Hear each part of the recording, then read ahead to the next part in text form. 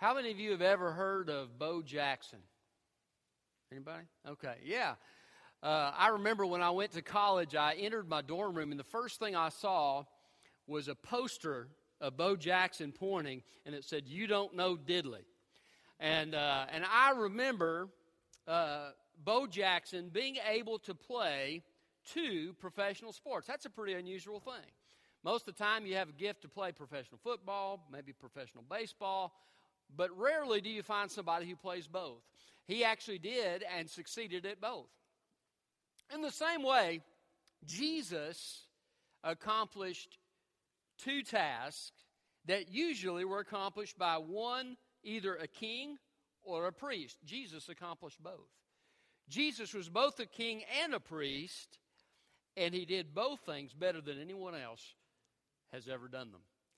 And through Jesus' work as king and priest, you and I can know God, and you and I can live the abundant life.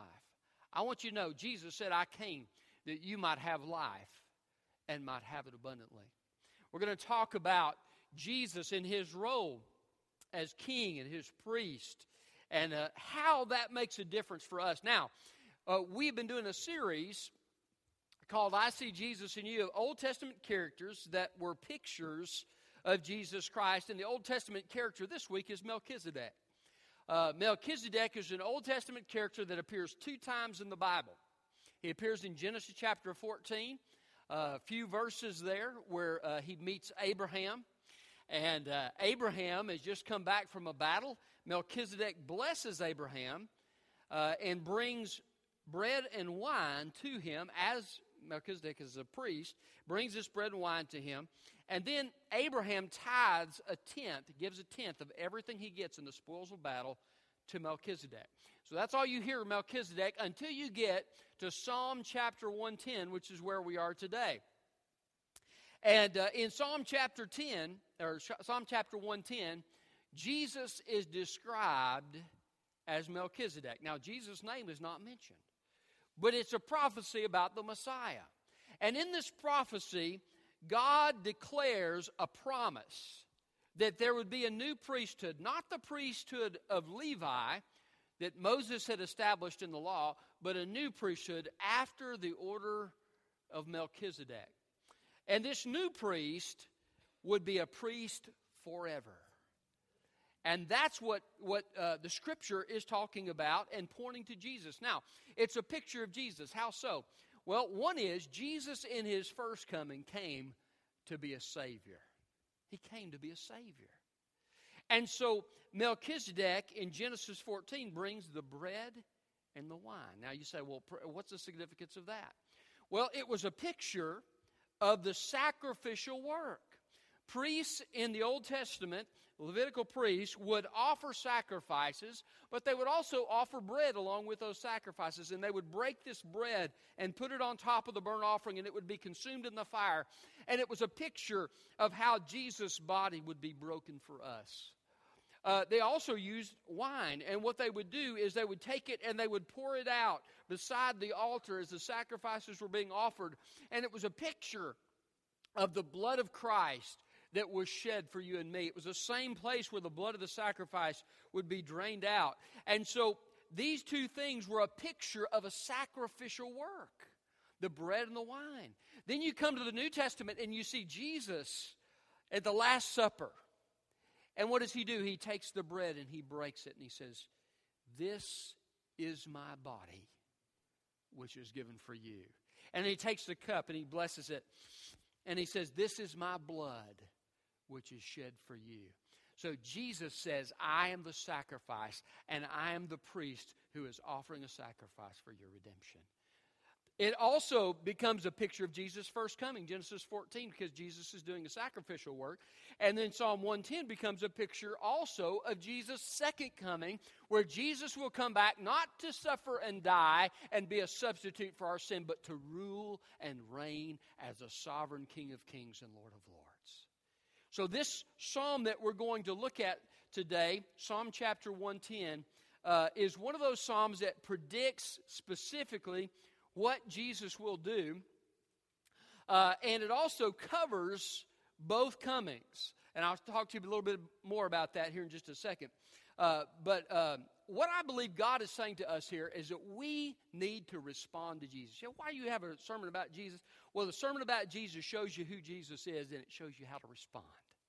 And we, as God's people, need to respond to Jesus with obedience and worship for all of his greatness and goodness to us. And we need to follow him and trust him in life. He is worthy of our trust. So look with me, if you will, at Psalm chapter 110. The title of my message is The Greatness of Jesus. The Greatness of Jesus. Look at verse 1. The Lord declared to my Lord, sit at my right hand until I make your enemies your footstool. The Lord will extend your mighty scepter from Zion, that's Jerusalem. Rule over your surrounding enemies, and your people will volunteer on your day of battle. In holy splendor from the womb of the dawn, the dew of your youth belongs to you. The Lord has sworn an oath and will not take it back. Forever you are a priest like Melchizedek. The Lord is at your right hand. He will crush kings on the day of his anger. He will judge the nations, heaping up corpses. He will crush leaders over the entire world. He will drink from the brook by the road. Therefore, he will lift up his head. First thing I want you to see about the greatness of Jesus is he's great because Jesus is Lord. Jesus is Lord. Now, this psalm is a debated psalm. The Jews believed that this psalm referred only to David.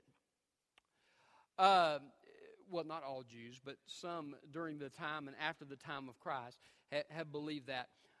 Then you have some critical scholars that believe that it may be referring to David or something else. Can I tell you something?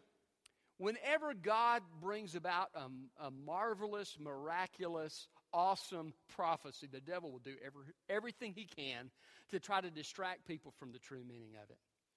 Jesus had the same debate going on in his day about this psalm. And so Jesus, he does two things with this. If you will, if you want to, you don't have to, but if you want to turn Matthew 22 and verse 41, the Pharisees are questioning Jesus and giving him a hard time and trying to debate with him. And so Jesus mentions Psalm 110. And he says in Matthew 22:41, while the Pharisees were together, Jesus questioned them, what do you think about the Messiah? Whose son is he? Or whose descendant is he? David's, they told him. See, they knew, they had read the prophecies. They knew that the Messiah would be a descendant of David. He asked them, how is it then that David, inspired by the Spirit, calls him Lord?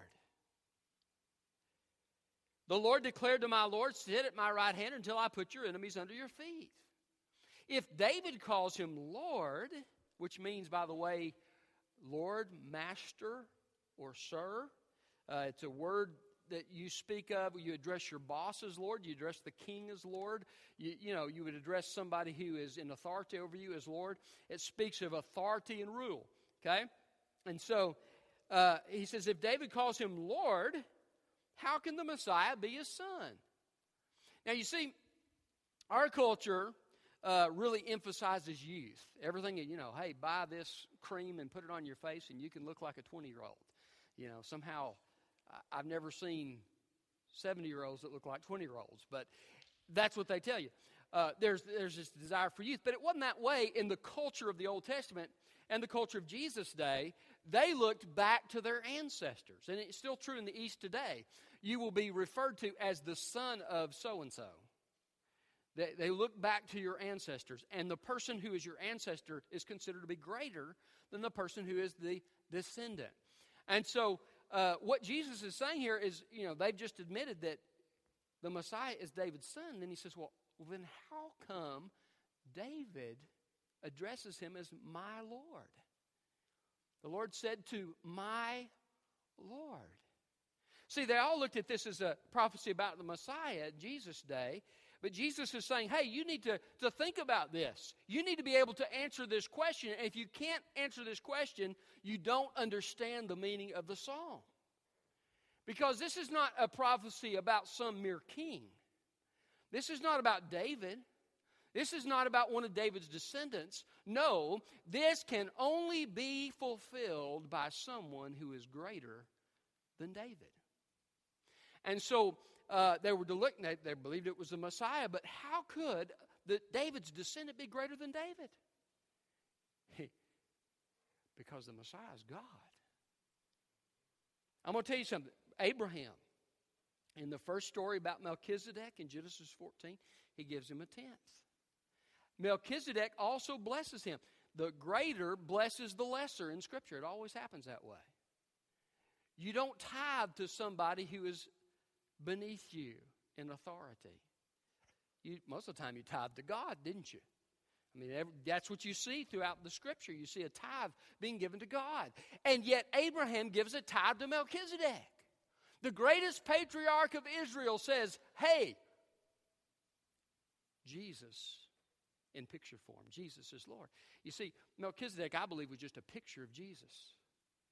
And through what Abraham did, Abraham showed that there was a greater priest. And by the way, the greatest prophet of the Old Testament, Moses, wrote the Scripture.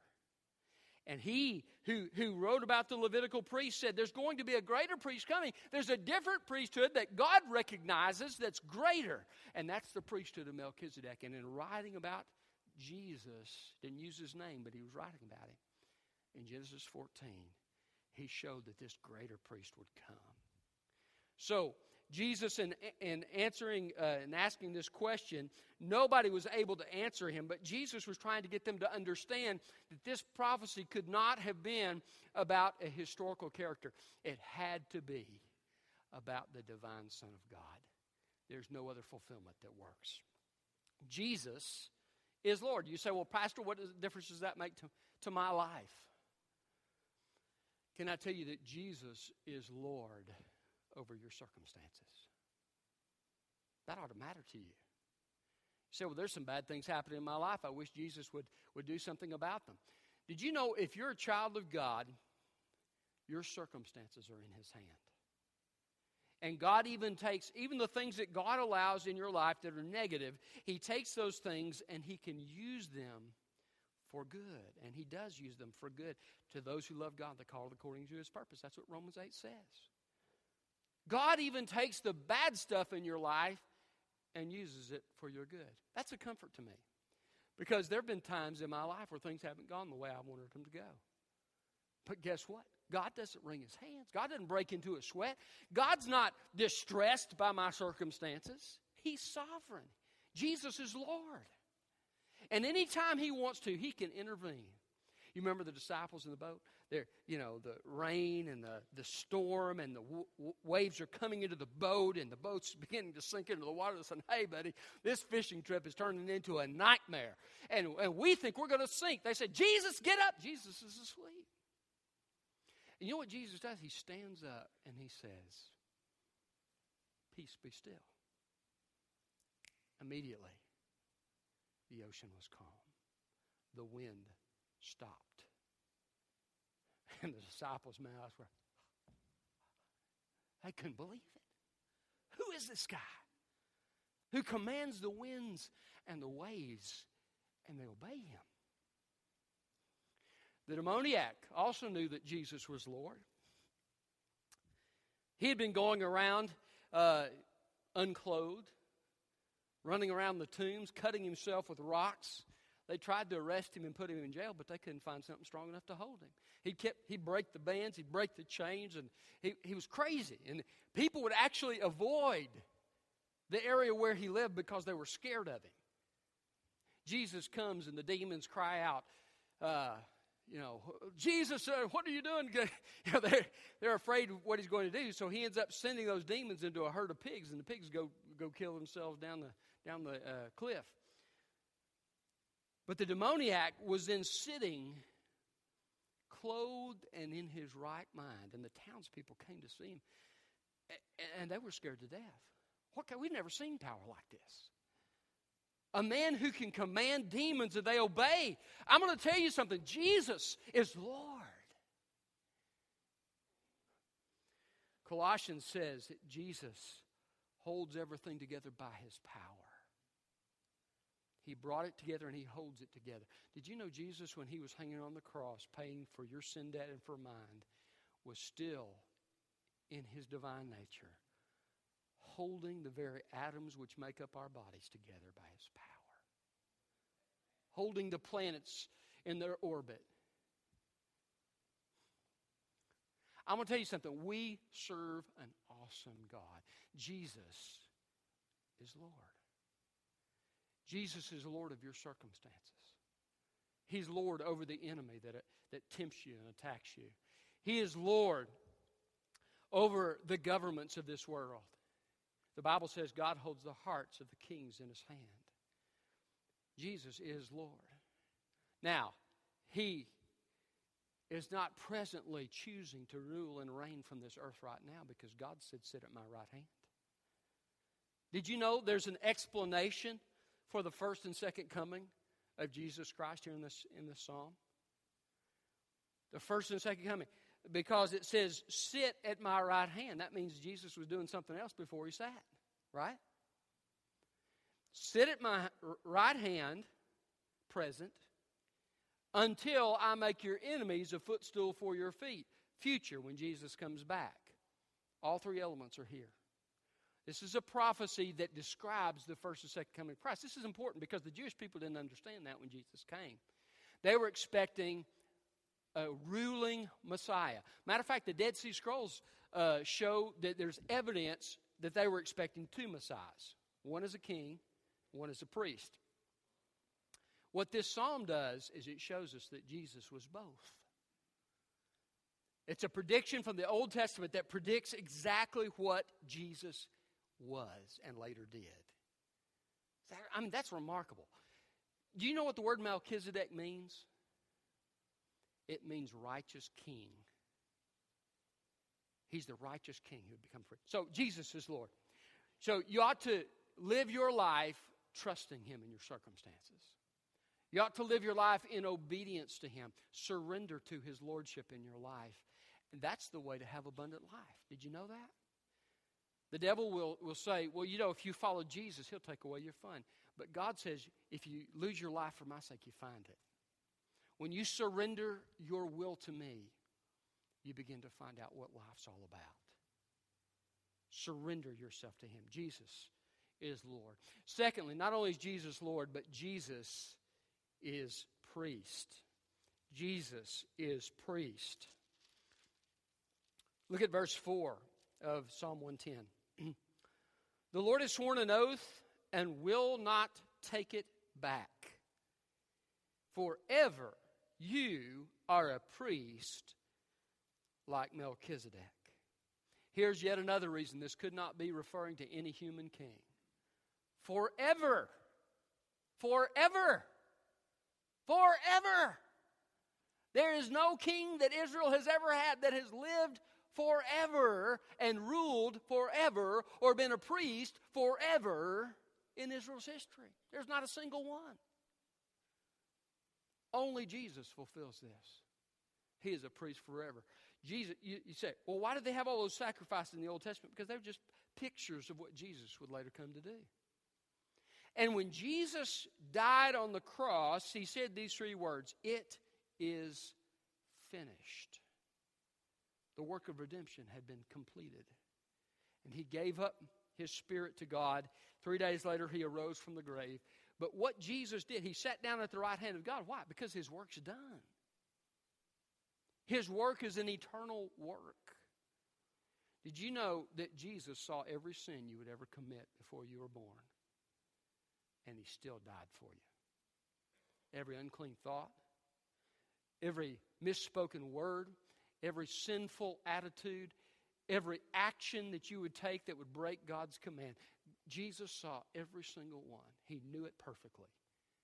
And yet He still chose to die for you and for me. Is that not an amazing thought? And on the cross, all the sins that we had not even yet committed, and all the sins that they had committed beforehand in the Old Testament were placed upon Jesus in that moment of time, and God formed a contract, and He said, my wrath has been poured out on my Son, my penalty has been poured out on my Son, the debt is canceled, the price is paid, so that those who choose to turn from their sin and put their trust in Jesus can have forgiveness and eternal life and have access to God's presence. What did the priests do in the Old Testament? I'm going to come down here. There's a nice big open spot right here for me to illustrate this. Imagine this is the eastern side of the tabernacle, and right here is the altar. What the priest would do is he would sacrifice this sacrifice here on the altar as the worshiper came, and the worshiper would be forgiven. Then the priest would go and he would wash in the laver and so forth, and then he would enter the tabernacle proper. And different types of priests would go in and do this work, but here on the left-hand side would be the menorah, the lampstand. And he would put the oil into the lampstand, and it would bring light. It was a picture of how Jesus is the light of the world and how the Word of God brings light to our hearts through the power of Christ. But Jesus would do that. Then the priest would do that, and then he would go to the bread, the table of the presence, and there was bread put out there, and he would replace the old bread with fresh bread, and the bread was a picture of Jesus Christ. Matter of fact, the priest would actually, the Mishnah tells us this, the priest would actually anoint it in the shape of a cross. Isn't that interesting? And so they would do this on a regular basis, and it was a picture of the fellowship with God that was made possible through Christ. And then he would come over to the altar of incense, and he would burn incense here before the presence of God, and this cloud of smoke would go up, and it was a picture of the prayers of our high priest. And then once a year on the Day of Atonement, only the high priest could do this. He would go past this place right here called the Holy Place with the menorah and so forth, and he would go enter into the Holy of Holies. This was the most sacred place where the Ark of the Covenant was and the cherubim were. And he would place the blood of the sacrifice on the mercy seat once a year. And it was a picture of the one-time sacrifice of Jesus Christ that would take away the sins of the world. Now, why do I tell you all that? Because that's what Jesus did for us. Jesus was our sacrifice. If you go over here to the bronze altar, he was our sacrifice. He was the priest who offered the sacrifice so that they could draw near. That's what the word sacrifice in Hebrew means, draw near. So we could draw near to God. And then he was the one who made it possible for us to be changed and transformed by the Word of God. And He became the living Word who came to bring light to our life. Jesus said, I'm the light of the world. Jesus said, I'm the bread of life. I'm the one who came to satisfy the deepest longings of your heart. I'm the one who came to bring you fellowship with the Father. And then He goes into the Holy of Holies. Jesus said, when I got up on the cross, what I was doing is I was placing the blood on the heavenly mercy seat so that your sins could be forever canceled once and for all. That's what Jesus was doing for you and me on the cross. He is our priest. Now, not only does He do that, but the Bible tells us in Hebrews that Jesus, just like the incense altar in the tabernacle, Jesus consistently offers prayers for us. You ask, what was God doing? Having Jesus sit at the right hand. He says in verse 1, sit at my right hand until I make your enemies your footstool. What's Jesus doing, just sitting there for all these years? He's just sitting there, bored, twiddling his thumbs, What's Jesus doing? Jesus, I'll tell you what He's doing. Hebrews tells us that He intercedes, He prays for you and for me. Is that not an incredible thought? Jesus consistently, constantly prays by the Father's side. He is watching what's going on. He's praying about you, your circumstances, the things that are going on in your life. Stephen, in the book of Acts, the Bible said he was a great godly deacon. He was preaching, and people didn't like what he preached. And they came and they began to kill him. They stoned him with stones. And the Bible says that Stephen looked up. And he says, I see heaven open and the Son of God standing at the right hand of God. That's the only place we know where Jesus got up to stand. Jesus was watching what was happening. Can I tell you, Jesus is watching what's happening in your life. He cares. He is praying for you. That's an awesome thing. You know, you need to trust God with your circumstances. Have you ever had a situation you don't know how to pray? Ask the Lord Jesus to pray on your behalf. Say, Lord, I don't know how to pray. Pray according to the Father's perfect will for me or for this person. Put your trust, if you don't know Christ, put your trust in His sacrifice. Make your decision to turn from your sin and put your trust in Jesus. Why?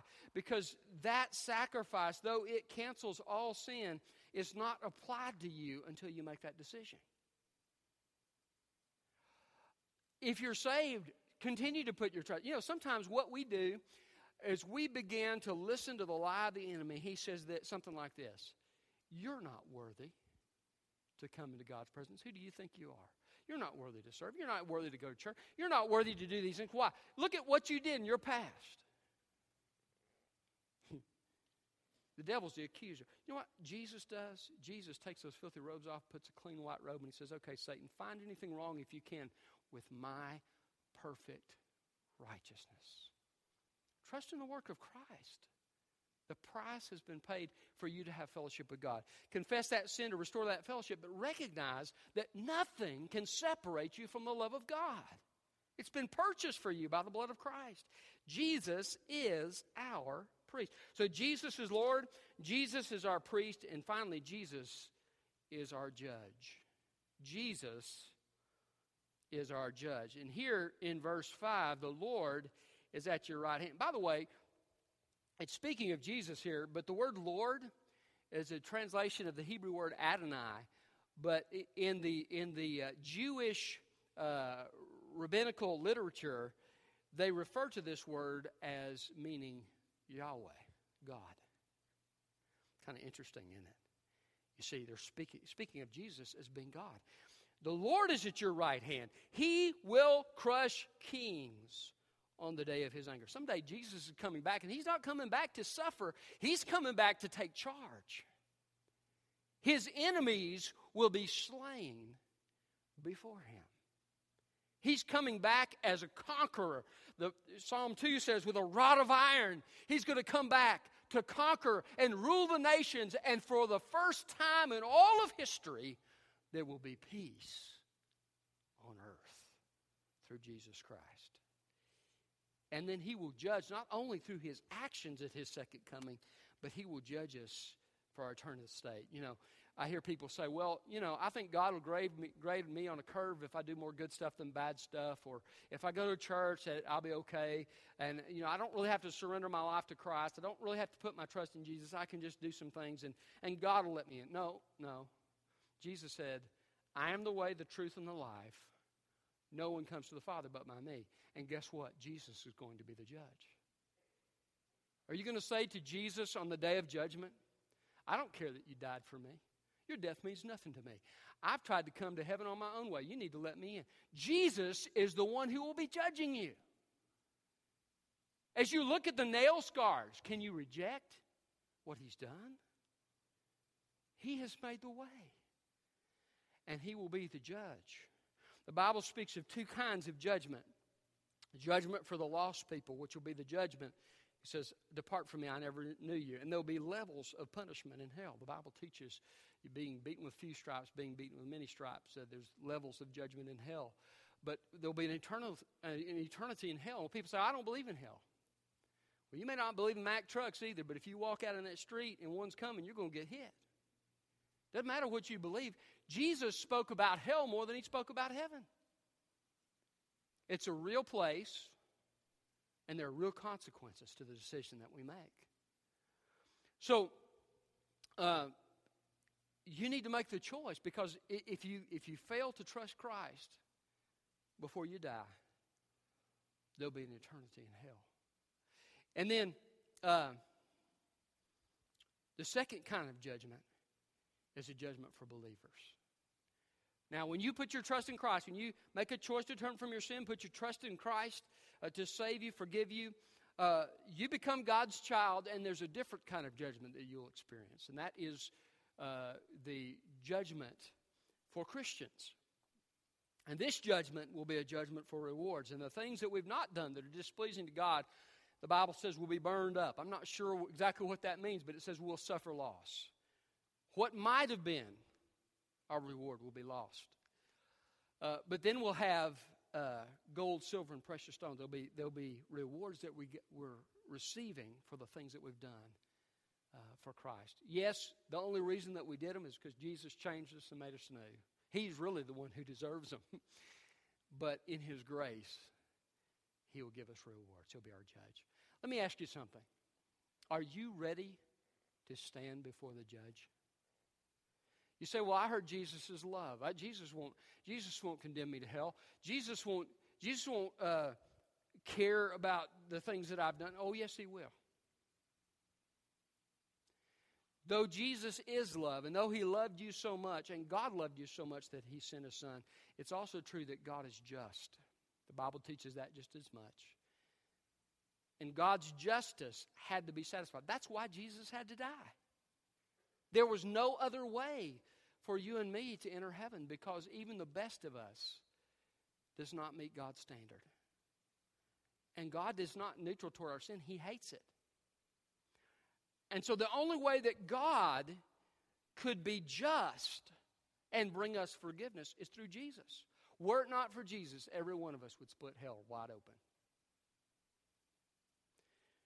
God sent Jesus so that His justice could be satisfied. So one day, the Bible calls it justification in Romans. So that one day, when you stand before God, it will have been written, justified, acquitted, sins canceled, and your name will have been written in the Lamb's book of life, and you'll be able to enter heaven. That's the only way you can enter heaven is through Jesus.